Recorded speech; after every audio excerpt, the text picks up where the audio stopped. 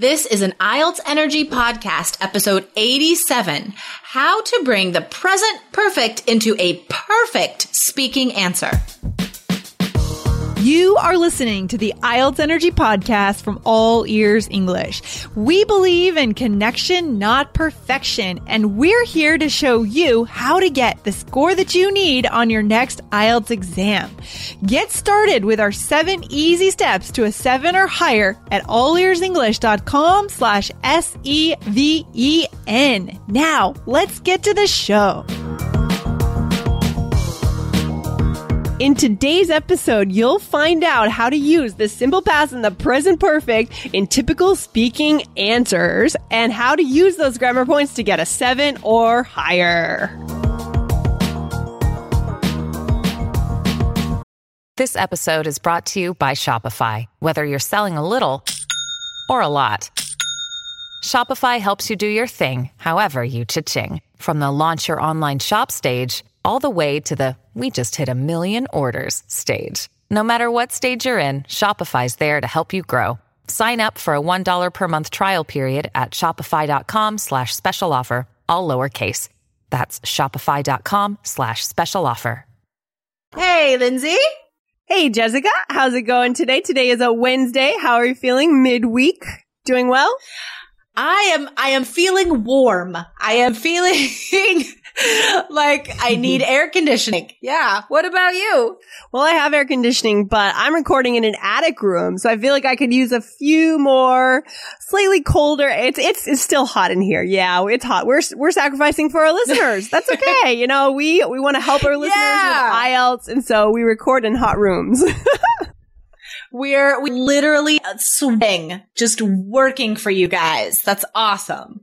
Man, it's amazing the dedication. Well, that's cool. True. That's true. So what are we talking about today? So today, Jessica, we're going to talk a little bit about something we don't talk about too much when it comes to the speaking test, but today we're going to talk about grammar and show our listeners how to use present perfect and simple past when we talk about our experiences in speaking part 1. Is that right? Or part 1 and 2? Exactly. Yeah. Part 1 and 2. Students always ask about present perfect, and I don't really agree with the way a lot of textbooks and teachers teach present perfect. It's confusing to students. So, we're just going to give you guys some really simple, easy rules to follow in order to use these verb tenses correctly on the test, and hopefully push that grammar score up. Because, you know, you're right. We don't really specifically address grammar a lot on this show because we don't want you guys to worry too much about grammar. That's what we do, but we're making an exception today to give you some really simple rules you can follow. That's right. And if you guys want to learn more about grammar on the IELTS exam and our particular philosophy when it comes to grammar on the IELTS, you should come back to IELTS.allearsenglish.com and type in grammar and you'll get a few other articles on that. But today, let's hone in on this one grammar point that I know a lot of students, even at the higher levels, still struggle with this, Jessica. It's amazing. Yeah. So I think the most common mistake I hear is students thinking that present perfect must describe actions that started in the past and continue until now. Like, that's the one rule that kind of sticks in their head. You know what I mean? Like, and that's when they think they should use it. When, you know, honestly, we don't use it like that. Like, we use present perfect continuous for stuff like that. Like, I have been recording with Lindsay for I don't know how many months now.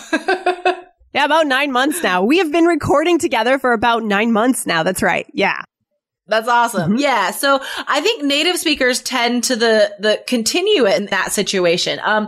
When we use present perfect is to describe experiences finished in the past. Yeah. Yeah. Experiences and accomplishments, right? Yeah. Achievements. Exactly. Achievements. Things you're proud of. What have you done in your life? Totally. So this is how native speakers use it. This is the most common way we use this verb tense. So really this if you are trying to improve your grammar. So the next question then is, how is it different than past simple? Because, that's what we use past simple for. Things we did in the past that are finished to past. So the main difference is, present perfect introduces an experience, but we don't tell you when it happened. The time isn't important. We're focused on the experience. So, for example, I would introduce, the topic of conversation by saying, I have traveled to over 30 countries.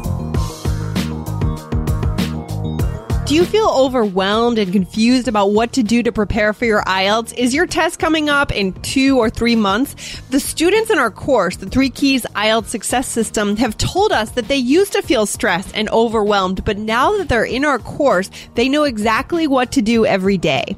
Would you like to feel this way too? You can try our course for $1 for 3 days.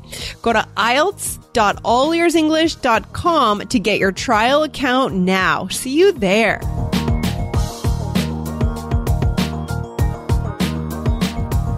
Yeah. And Jessica, when did you travel to, or which countries did you travel to, right? Right. So yeah. And then when you give specific details, that's when you use past simple. So it's always in conjunction, in combination here. Present perfect introduces the topic or the story about the past, and then past simple tells you all the specific details. So I have traveled to over 30 countries. The first country I traveled to was Mexico when I was 10 years old.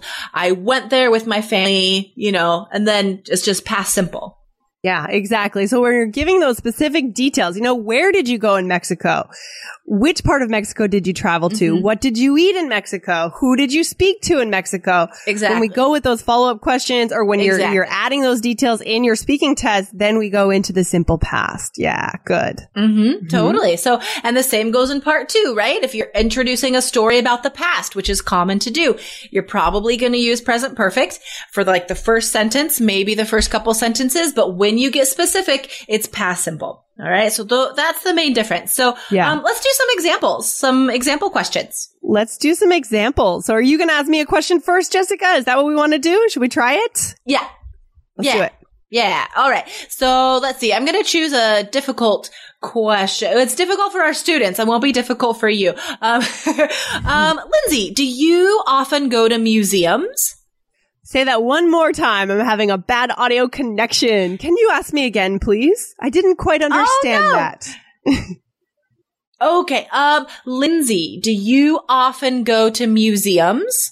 I do enjoy going to museums. So when I lived in New York, I went to the MoMA once in a while, and I've been to a few museums in Europe.